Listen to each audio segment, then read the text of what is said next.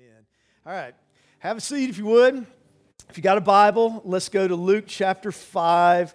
While you're going there, I want to mention one thing to you about next week. So next week we're going to have a guest speaker. He's been with us before.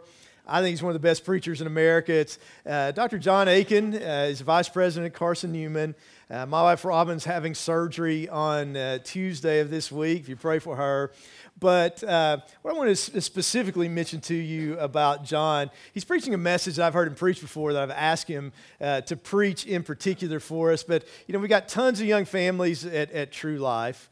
But then as a pastor, I guess one of the most common questions that I get or conversations that I end up having is parents who are a little bit older who have adult kids and are maybe struggling with those kids or concerned because those kids aren't walking with the Lord and that kind of thing.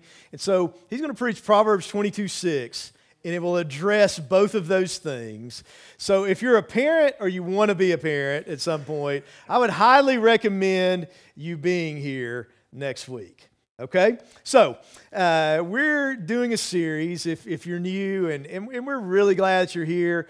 Excited, thankful for those of you, family, who came for the baptism. And if you're just new, if you're a guest, we're really glad you're with us. Hope you'll come back. But we're in a series we're calling The Servant King. And basically, we're walking verse by verse through the Gospel of Luke. This is the 19th message, and we come to the beginning of Luke chapter 5 today. And what we're going to talk about this morning is following Jesus instead of living for myself. And this is one thing that I know about all of us, something that we have to wrestle with, that if you've heard the gospel, if you're under the sound of the Word of God like you are this morning, all of us have to wrestle with what we're going to do with that, how we're going to respond. Are we going to trust Jesus, surrender to Him, and follow Him, or are we going to continue to live for ourselves? And the reality is we can't have it both ways. Sometimes we want to do that. We want to, know Jesus, maybe know that we're going to heaven, but then we still may want to kind of live life. Listen, that's human nature. All of us battle every day, even if you're a Christian, even if you're a pastor. Every day I battle between, at times, doing what I want to do and what Jesus wants me to. And so we have to wrestle with that. Now, we're in different places spiritually. Some of you today, you're not a Christian, and the decision you need to make today is, are you actually going to become a follower of Christ? By faith, are you going to commit your life to Jesus? Maybe He's been calling you. Maybe He's speaking to you. Maybe this is brand new to you, and that's going to happen today. But I actually became a Christian when I was 9 years old, and I was extremely shy growing up. I mean, extremely shy. And I grew up in an old school Baptist church, and I thought you had to walk down the aisle at a come forward invitation to get saved, which is not the case. That can be a part of the process, but really, where you get saved has nothing to do with whether or not you're a Christian. Being a Christian is that Jesus is the Lord of your life, that you're trusting Him. But, I'd be in church and would hear God's Word preached, and God's Spirit was dealing with me. It's just like something was tugging my heart. It's like, you need this. You're a sinner. You need to be forgiven. And I just kept resisting it. But God kept calling. He drew me to Himself. I said yes. Maybe that's where some of you are. Maybe for some of you, it's as a disciple. It's following Him, living for Him daily. Maybe there's sin you need to repent of. Or maybe there's something He's calling you to do with your life. And, I ran from the call to be a preacher, a pastor for years. And, God had to make me miserable before I said yes. And even then, it was like I was wrestling with God for months. Maybe there's something that you're wrestling with God about today, something that God's dealing with you about, and you need to surrender to Jesus and say yes to Him. Listen, living for Jesus is not the easiest way to live. And I think if a preacher tries to tell you that, I don't think they're really preaching the Bible. Really, he bids us to come and die to ourselves. It's not easy, but it's the best way to live because he offers us things that no one else, nothing else can give us. He offers us eternity, and he offers us peace and hope and joy and purpose, but ultimately, he offers us himself. And that's what this is really about. And so we're going to see Jesus calling some of his first disciples today. And it's going to focus on Simon Peter. Now, if you look at John chapter 1, Peter had already been exposed to Jesus. And I'm not sure, maybe if you study the Bible, maybe you've got a thought on this. I'm not sure. I'm not sure if Peter actually became a follower of Jesus, if he got saved in what's recorded in John chapter 1, or it happens here in Luke chapter 5. It happened in John chapter 1. This is like a call to ministry. I don't know how much it really matters. I'm going to try to apply it both ways today. But with that said, let's read the text, Luke 5, starting in verse 1. It says, "So it was, as the multitude pressed about him to hear the word of God, that he stood by the lake of Gennesaret and saw two boats standing by the lake, but the fishermen had gone from them and were washing their nets." So commercial fishermen in that day would work in teams with these large nets so they could hopefully catch a lot of fish at one time. And so that's kind of the background there. Archaeologists a few years ago found the entire hull of a boat, probably a fishing boat, intact there around the Sea of Galilee, I think it was. It was like 25 and a half feet long. And so as you read this, I don't know if their boat was exactly that length, but it could have been a fairly large vessel that they were using. But it says here in verse 3 that Jesus got into one of the boats, which was Simon's, and asked him to put out a little from the land, and he sat down and he taught the multitudes from the boat. So he's almost creating kind of like a natural amphitheater here, with the lake and everything. And it says when he stopped speaking, he said to Simon, "Launch out into the deep and let your nets down for a catch." Now, I don't know about you, although I think this is kind of human nature. So Peter's a professional fisherman. Jesus was a carpenter. Usually when somebody that really doesn't know what they're doing, and it's something that we know what we're doing, if somebody tries to tell us what to do, we usually don't respond to that very well, right? I mean, I'm not going to try to tell Preston how to be an insurance agent because I don't know how that works. I'm not going to try to tell Chris how to play the bass because, I have no clue. I'm not going to try to tell Shane how to, do loans and all that kind of thing because I'm clueless. And so, I don't know what Peter thought about this on the inside. I don't know if he already, just because he was Jesus or whatever, but his answer in verse 5 is that, he said to him, "Master, we have toiled all night and caught nothing." Now, let me just say this. This has to be a true story if a fisherman is admitting to catching nothing, right? I mean, because what fisherman has ever done that in the history of the world? It's usually like at least it's the big one that got away, right? But so this is a true story. So we've toiled all night. They normally fish there at night, and they normally the fish were in the more shallow water, closer to shore. And so, Jesus, like what he's saying doesn't make sense, humanly speaking. It would be the opposite of what you would think would work. But notice Peter's response. He says, "Nevertheless, at your word, I will let down the net." And that's key to understanding this story. And so he says, when they had done this, they caught a great number of fish, and their net was breaking. So they signaled to their partners in the other boat to come and help them. And they came and filled both the boats so that they began to sink. And when Simon Peter saw it, he fell down at Jesus' knees. So this would be something like there would have been a supernatural catch of fish. This wasn't like, hey, we got lucky and they were really biting today. Like, this did not make sense, humanly speaking, for them to catch this many fish, especially in the morning, especially where they let down the nets. But notice his response, and we'll talk about this. He says, "Depart from me, for I am a sinful man, O Lord." He's calling him God. And he says in verse 9, "For he and all who were with him were astonished at the catch of fish which they had taken. And so also were James and John, the sons of Zebedee, who were partners with Simon. And Jesus said to Simon, 'Do not be afraid. From now on you will catch men.' So when they brought their boats to land, they forsook all and followed him." So this is what I want to try to do this morning as we look at this passage. And really, in this passage, Jesus is revealing himself to them and us through proclaiming a message and performing a miracle. And in the miracle, Jesus was revealing who he is, but he was also giving them an object lesson of what their mission was to be.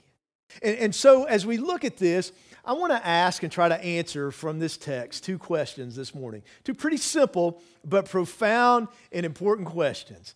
And that is, why follow Jesus? Why should you and I follow Jesus? And then, how do we follow Jesus? What's it look like to truly, actually be a follower of Jesus Christ? Why should we follow Jesus? I want to give you 2 reasons from this text. First of all, I want you to see the greatness of his person, the greatness of who he is. By doing this miracle, who is he revealing himself to be? He's revealing himself to be the Lord over nature, which reveals him to be the Creator God. The Bible tells us that all things were created through and by and for Jesus Christ. And he's showing this, that even though, he's in human flesh, that he's God and he has the authority to do supernatural things in nature, which reveals him to be the Creator.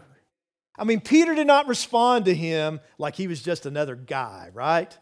He's not like, "Hey, my dude, I'm happy to see you here." That was not his response. We see also by him doing this that he's all-knowing and he's all-powerful. He either somehow supernaturally knew where the fish were or he orchestrated it for the fish to be there. He's showing his power and his authority. And notice their response.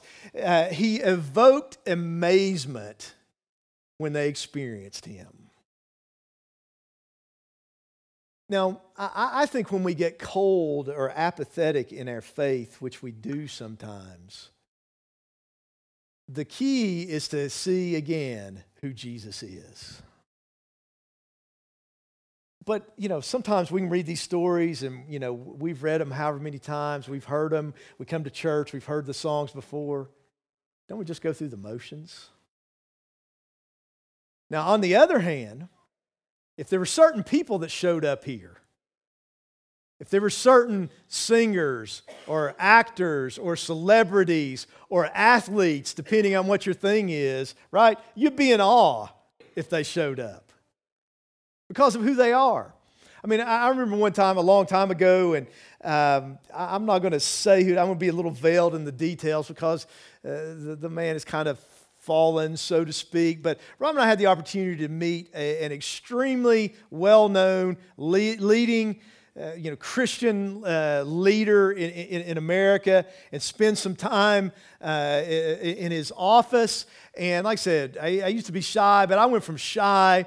I would say I was a blubbering idiot, but blubbering would give me too much credit in this particular case. I was just a mute idiot, apparently, in this particular case. I couldn't hardly speak. I was just kind of in awe because I'd heard so much about this person, been lifted up as a hero of the faith and that kind of thing. And fortunately, my wife is outgoing and good with people, and she kind of carried it through. But really, that's how we ought to be in the presence of Jesus.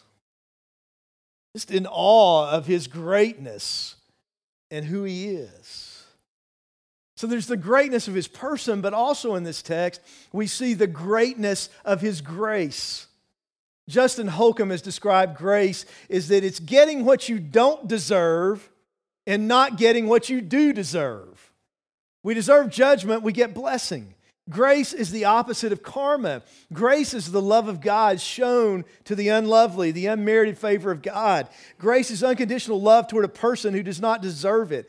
Grace is love that cares and stoops and rescues. Grace is God reaching downward to people who are in rebellion against Him. Grace is one-way love. And we see it in this text because He met them where they were. And He revealed Himself to them and called them to Himself. I mean, He went to them. And listen, we can never come to Jesus on our own. If you know Jesus, it's because He came to you. It's because He called you and drew you to Himself. That in and of itself is the grace of God. He revealed Himself to you. But it's also good news because it means that we don't have to clean ourselves up and fix ourselves up and do certain things and get to a certain level before we can come to Him. He came to us. He went all the way to the cross to rescue us from our sins. And that's the difference between the gospel and religion. He meets us where we are. So I don't care where you are today. You need Him, but He's available to you. You're not here by accident hearing the gospel today. He wants you to come to Him because He came to you. We see in this text that He's gracious because He cleanses us of our sin. Peter's like, depart from me, and Jesus is like, no, follow me. Come with me. David Garland has said of this that the message is that Jesus has not come to drive sinners away from His holy presence, but to draw them into the net of His embracing grace.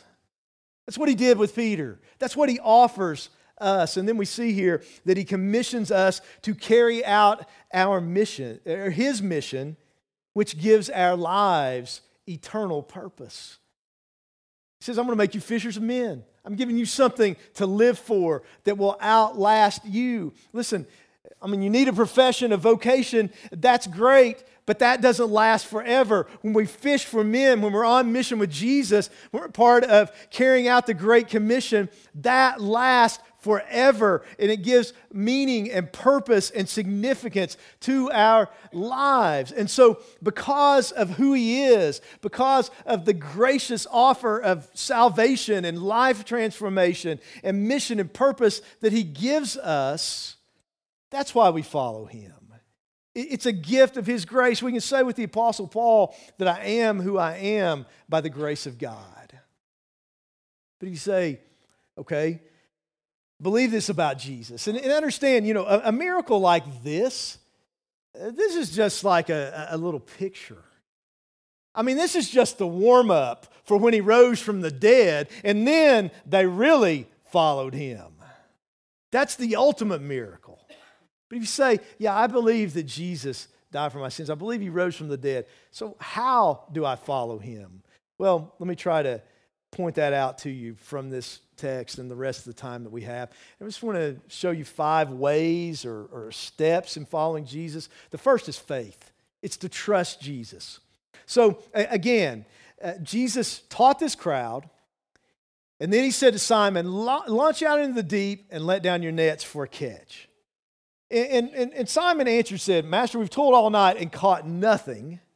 In other words, if he would have stopped there, he would have said, basically he'd been saying, Jesus, this doesn't make any sense.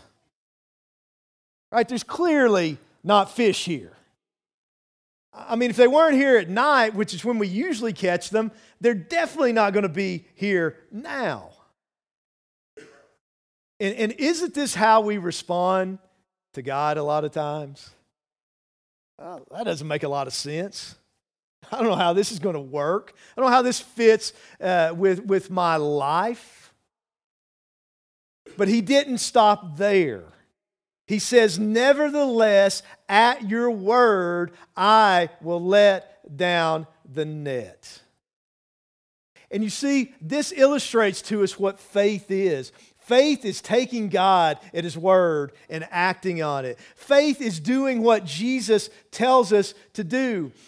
Saving faith is believing in our heart that God raised Jesus from the dead and confessing with our mouth that Jesus is Lord. And then we live the Christian life by faith because the Bible tells us we walk by faith, not by sight. So if we're going to follow Jesus, it's born out of trust in Him. Are you trusting Him as your Lord and your Savior? Are you trusting Him daily in your life? But a second thing that we see here is if we're going to follow Jesus, it comes from us repenting of sin.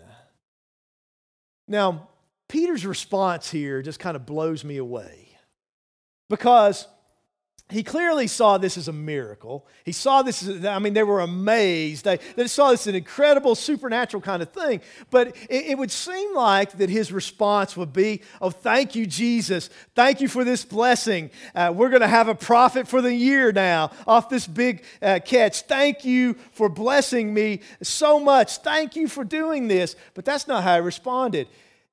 He fell at Jesus' knees and he said, depart from me. He said, I'm not even worthy to be in your presence, Lord God. Kent Hughes has written of this, that faced with Christ's authority and power, his soul flooded with a sense of his own evil and hollowness and with a trembling realization of the personal consequences of his sin. This is the proper response to God. In the Old Testament, in Isaiah chapter 6, when Isaiah saw the Lord seated on a throne, high and exalted, with the angels proclaiming, holy, holy, holy, his first thought was not adoration, but fear.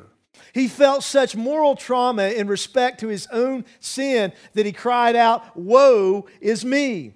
Job had much the same experience. He said, my eyes had heard of you, but now my eyes have seen you. Therefore, I despise myself and repent in dust and ashes. John wrote in the book of Revelation, when I saw him, I fell at his feet as dead. Listen, this response to Jesus is a great grace because moral agony and inner writhing over one's sin is a necessary prelude to the grace of forgiveness. You see, seeing Jesus coming into His presence doesn't actually make us feel better about ourselves. I think that's how some people construe worship. If we come into the presence of Jesus, I think either we're not going to be thinking about ourselves at all, or we're going to be thinking about how unworthy that I am and that my only hope is the grace of God. And this is what Peter experienced. This is what Jesus was talking about in the Sermon on the Mount when he said, blessed are the poor in spirit, for theirs is the kingdom of heaven. And that could be literally translated, blessed are those who recognize that they are spiritually bankrupt, that they have nothing to offer God. That is the way to salvation when we come to the end of ourselves and know that we're sinners separated from God by our sins, and our only hope is to just fling ourselves upon Christ and His grace and His mercy, looking to what He did on the cross and that alone to justify us. We're talking about repentance. We're talking about being broken, sorrowful over our sin, turning from our sin, turning to Him in faith, and that is how He transforms our lives. There's a celebrity, a musician, I don't know if you're familiar with him, but he was the founder of the band Korn, which is like a metal band. His name's Brian Welch, and he recently posted something on social media about his 19th spiritual birthday. He became a Christian in 2005, and he put a picture of himself being baptized in the Jordan River after his salvation. And here's what he said of it. He said, it is just as powerful and secure today, 19 years later. Coming to the end of myself was so precious because it helped me come to a profound realization. 1, I truly despise myself. 2, my sick, depressed, addictive view of my existence had to die. Laying my life down in the Jordan River waters in Israel symbolized that death to self. And this is what he said. He says, new life will never be birthed until a death happens, a laying down of one's pride, an egotistical state of mind. And that's what was happening with Peter in this text, and that's what is happening anytime that a sinner truly meets Jesus Christ. So, following Jesus, it's about coming to the end of ourselves and repenting. But then 3, it's about surrendering to Jesus. Notice what it says in verse 11. It says, when they had brought their boats to land, they forsook all and followed him. Why did they do this? Because Peter said, Jesus, you're Lord. Now, how do we apply this to us? That can be a little bit of a challenge because, Jesus isn't in the room. It's not like, we're going to leave our boats and, go hang out with him in person for the next 3 years. What does it mean to forsake all? It means to say, Jesus, I'm yours. My life is yours. Everything that I have is from you and it belongs to you. Jesus, you're my Lord. You're my God. You're the boss. You're the one that's in charge. You're the one that I am to obey. That's what it means to follow Jesus, to be a Christian. Do you always get that right, Jimmy? No, absolutely not. But I recognize that he is Lord, and when I don't, I know that I need to confess that and repent because that's who he is. That's his position in my life. Listen, if you really want to know Jesus, it comes out of surrender. There's no shortcut. Jesus himself said, Luke 9:23, if anyone desires to come after me, let him deny himself and take up his cross daily and follow me. Why do we do that? Like I said, it's not necessarily easy, but it's better. Why? Because the next verse says, whoever desires to save his life will lose it, but whoever loses his life for my sake will save it. Listen, if we try to hang on to our lives, we're ultimately going to lose them. If we give them away to him, that's when we'll have life abundant and eternal, because he is the way, the truth, and the life. There was a missionary in the 1960s. His name was J.W. Tucker. And on November the 24th, 1964, at the hands of some Congolese rebels, him and 60 other Christians were beaten and bound and tossed into the Bomo Conde River and eaten by crocodiles. And in one of his books, Mark Batterson describes that this way. He says, our natural instinct is to feel sorry for Tucker, whose earthly life was seemingly cut short. But life can't be cut short when it lasts for all eternity. A holy empathy for his wife and children who survived the terrorist attack is biblically mandated. But heaven gained a hero in a long line of heroes who trace their genealogy back to the first Christian martyr, Stephen. In the grand scheme of God's good, pleasing, and perfect will, eternal gain infinitely offsets earthly pain. God doesn't promise us happily ever after. He promises so much more than that. Happily forever after. It's that eternal perspective that inspired J.W. Tucker to risk his earthly life for the gospel. He didn't fear death because he'd already died to himself. But it wasn't an uncalculated risk that led him into the Congo during a civil war. He had counted the cost with his missionary friend, Morris Plotz, who tried to convince him to not do this, to not go in there, by saying, if you go in, you won't come out. To which Tucker responded, God didn't tell me I had to come out. He only told me I had to go in. Jesus is Lord. We eternally belong to him. So we trust him, we repent, we surrender, and then we daily follow Jesus. Listen, yes, there is the initial decision of repenting and trusting him as our Savior. There is the first step of obedience, which is believers' baptism by immersion. This is the Great Commission. But then it's daily, learning to obey all things that He has taught.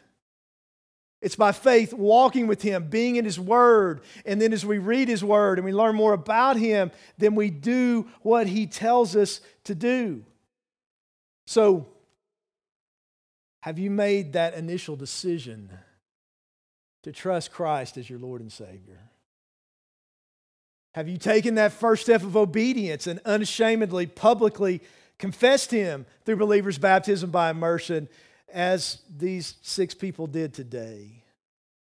And then are you daily following Him, walking with Him, living for Him, getting to know Him better? That's what it means to follow Jesus. And then last, if we're following Jesus, we're going to fulfill His mission. Look again at what He told them in verse 10. He said, Simon, don't be afraid. From now on, you will catch men. Here's the idea. If we're really following, we're going to be fishing. Or to say it another way, you can't follow Jesus without fishing for men and women. Because to follow Jesus, in part, means to make His mission our mission. What's His mission? To seek and to save that which was lost. What'd He do? He left the 99 to go find the one lost sheep. What's He call us to do? To leave the 99 to go find the one lost sheep. So if you know Jesus, if you're amazed by Jesus, if you're trusting in Jesus, if you've fallen before Jesus and said, I'm a sinner, save me, Lord, then you can't help but want other people to have the same experience. So who's your one? Who are you telling about Jesus? Who are you praying for to get saved? Who are you inviting to church? How are you using your spiritual gifts in the ministry of the church to better enable us to be able to serve and reach more people? What are you doing when it comes to missions? Are you going? Are you giving? Are you praying? If you're not fishing, you're not following. We're called to be fishers of men. This is very clear in this text, other places in the gospel. So, what's God calling you to do? Do some of you need to take that first step, make that initial decision of deciding by faith to live for Jesus instead of yourself? Is God, has He been dealing with you? Is He convicting you of your sin? Is He tugging at your heart? Right now is a great moment just to bow to Him and receive Him, to trust Him, to surrender to Him. Is there a ministry, a mission, a calling that He's placed on your life that you need to say yes to? Is there a sin that you need to repent of? Do you daily need to walk with Him? Are there people that you need to be fishing for? People in your life that need a relationship with Him, that you ought to be the one that's trying to reach them. I want to ask you if you would, let's bow our heads and close our eyes. And I want to give you an opportunity.